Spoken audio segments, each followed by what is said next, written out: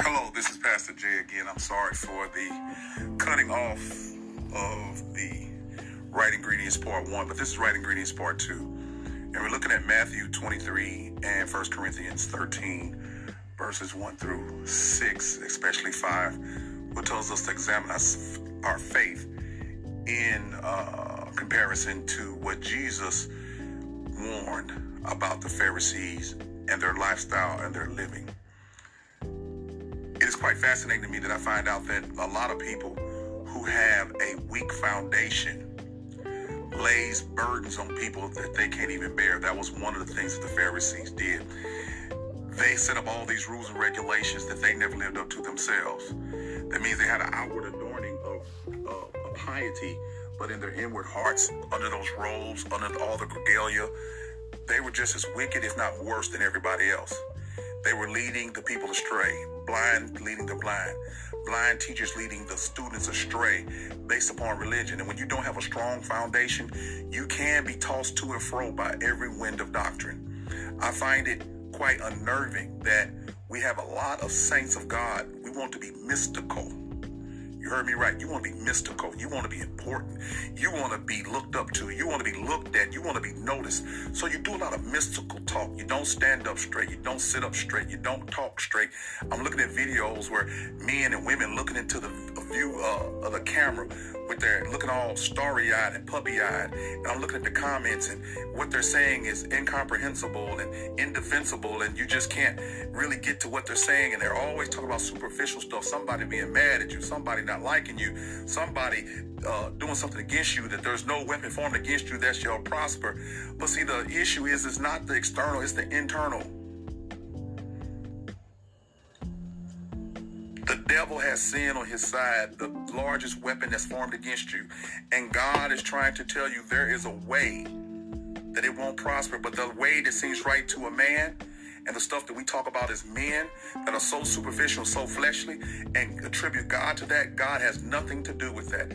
Live your life. If you want to come up, go to school. If you want to pick up, then do some exercise. But if you want to walk with God, get into the Word of God and fall under a good teacher, get away from the mystical teachers. You know what I'm talking about. Wave their hands and look all starry-eyed and have to play the music in the background to get their point across and get you swaying to repetitive songs and repetitive words. That's mysticism. It's not new. That's something a Gnostic would do. Get you all into your emotions, but then very rarely just sit down and teach you the Word of God plainly. Because people say, well, Pastor, why don't you do a video? You don't need to see me. Faith come by hearing. Hearing come by the Word of God. I'm not trying to teach a Bible lesson. If you want to go to that, go to my podcast, Walk of Truth Radio Podcast, and you'll get Bible study lessons. When I come on here, I just want to share what's in my heart. We have to get the foundation. Let me tell you something about a foundation. Once the foundation is poured with a mixture of water and sand and cement and becomes concrete, there's a period of curing, meaning that the sun heats it up and it begins to harden. And the longer you let something cure, the harder it gets. So what are you saying, Pastor? This is what I'm saying. Once your foundation is poured, you're a baby saint. And now it has to be cured. How does it get cured? A couple of ways. Time, teaching, and testing. I'm going to say that again. Time, teaching, and testing. Time you spend getting taught, time you'll spend getting tested will make your foundation harder. And when your foundation hard, you can build the superstructure of the body. You can build it up. It can go as high as it needs to go. And guess what? If the foundation is really cured, it's strong enough to carry someone else. It's strong enough to be attached to another foundation that you can continue to build upon. Sometimes your foundation gets expanded. It doesn't really change, it gets expanded. But it's never mystical. Yes, God is mysterious. But he's not operating like that. He's not operating the mystical. And that's what people flock to, the mystical. Because again, if I can get the mystical, then I can get people to follow me. People should follow you because you preach and teach the simplicity of the Word of God. Yes, there are some things that we can debate over, the eggheads and the doctors list, myself could debate over and sit and have coffee over. But you know what? Like Alistair Begg said, make the plain things the main things and the main things the plain things. That's what we need to do. Make the main things the plain things, and the plain things the main things. Too many people getting caught up in this American gospel where it's about health, wealth, and prosperity. There is no prosperity without the salvation of the soul. There is none. So we have to be foundational in our preaching. We have to be foundational in our witnessing. We have to be foundational in our evangelism. Does God do miracles? Yes, he does. But we don't chase miracles. We chase God. There's a story in the Bible about God, Jesus doing all these miracles. And when they wanted more food, they say, do it again, do it again. So all you coming for is the fish and the loaves, and that's what you're getting. That's what you're getting in your revivals. That's what you're getting in your sermons. Just the fish and the loaves, but you're not getting the ingredients. You're not getting the right ingredients. So I want to challenge you today. I want to challenge every saint of God. Have you examined yourself lately? Have you cured the right ingredients to make your foundation secure? God said he's going to do it for you. But have you examined yourself? Have you taken on religious roles and religious practices, and you want to hold them up to God and say, hey, look at what I've done. You know what? In my flesh, why not? Think about it. Why not? Why not be able to go to God and say, you know what? I've been to church on Sunday, 52 Sundays out of this. I went to church. I went to Bible study. I tithe. I give offering. I do whatever the man of God says. All of that. I can understand that. I used to feel the same way till I found out that God doesn't count attendance records. The only attendance record that he's counted is the day that you came to him and what you've done after that. Is going to church good? Yes, it is, because it gives us a chance to fellowship with the saints and get rejuvenated and reconstituted to go out and save the world by the gospel. For it is the gospel that is the power unto salvation. Yes, we have an opportunity when we fellowship. Yes, it's good. Excuse me. But fellowship is only as good as the God that we understand that we're serving. Fellowship is only as good as we understand the God that we are serving. What is your testimony? I don't want to hear about you getting another car, another job, a wife, or a girlfriend, a husband. I don't want to hear about none of that stuff on the surface. I'm not saying God can't give you that. I want to hear about your conviction of your own sin.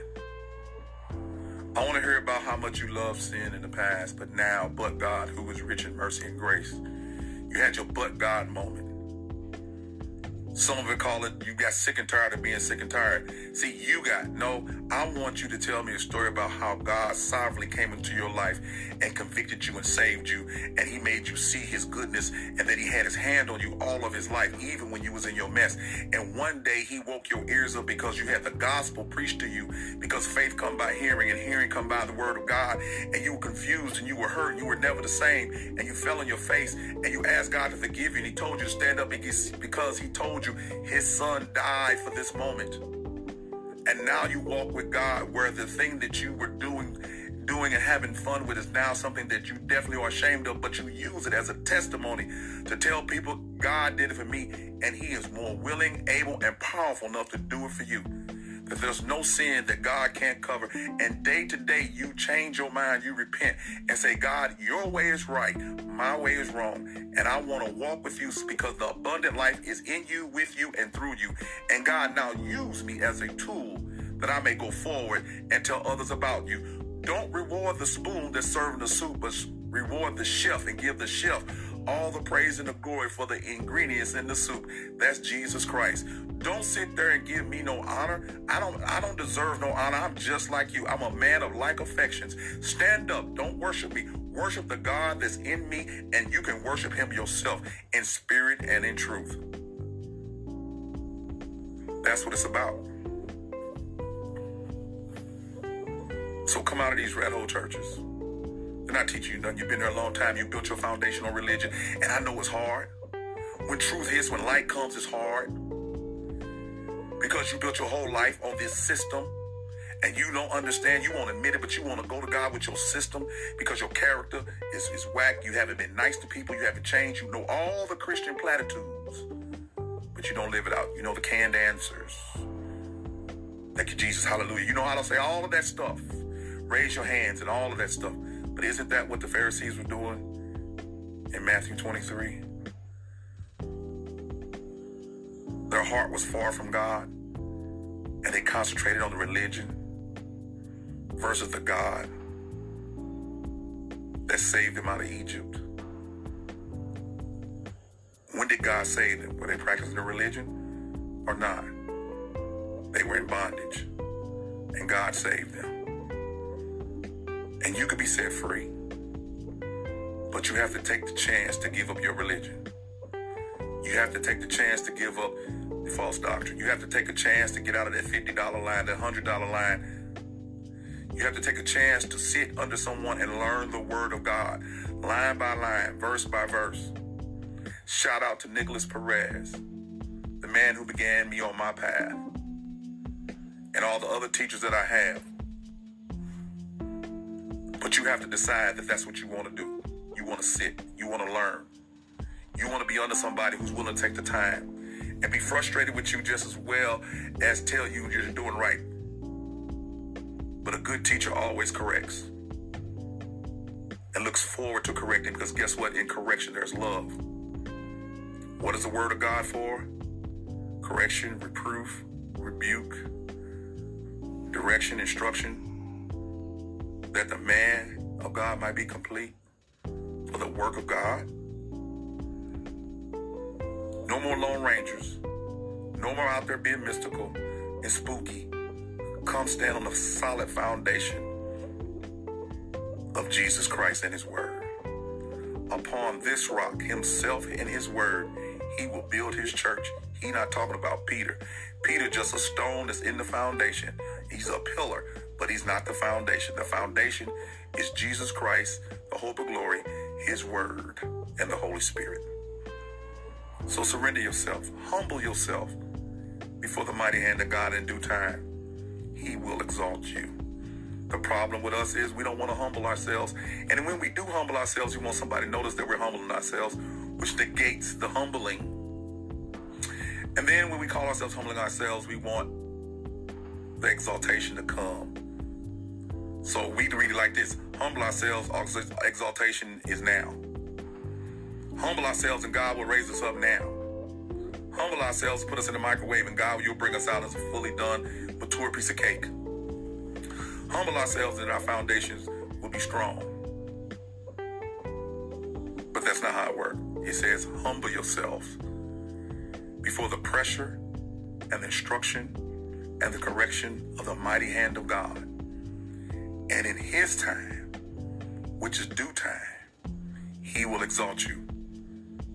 You're limited by linear life. He's timeless and boundless. So his due time may not be your time, but guess what? It will be the right time.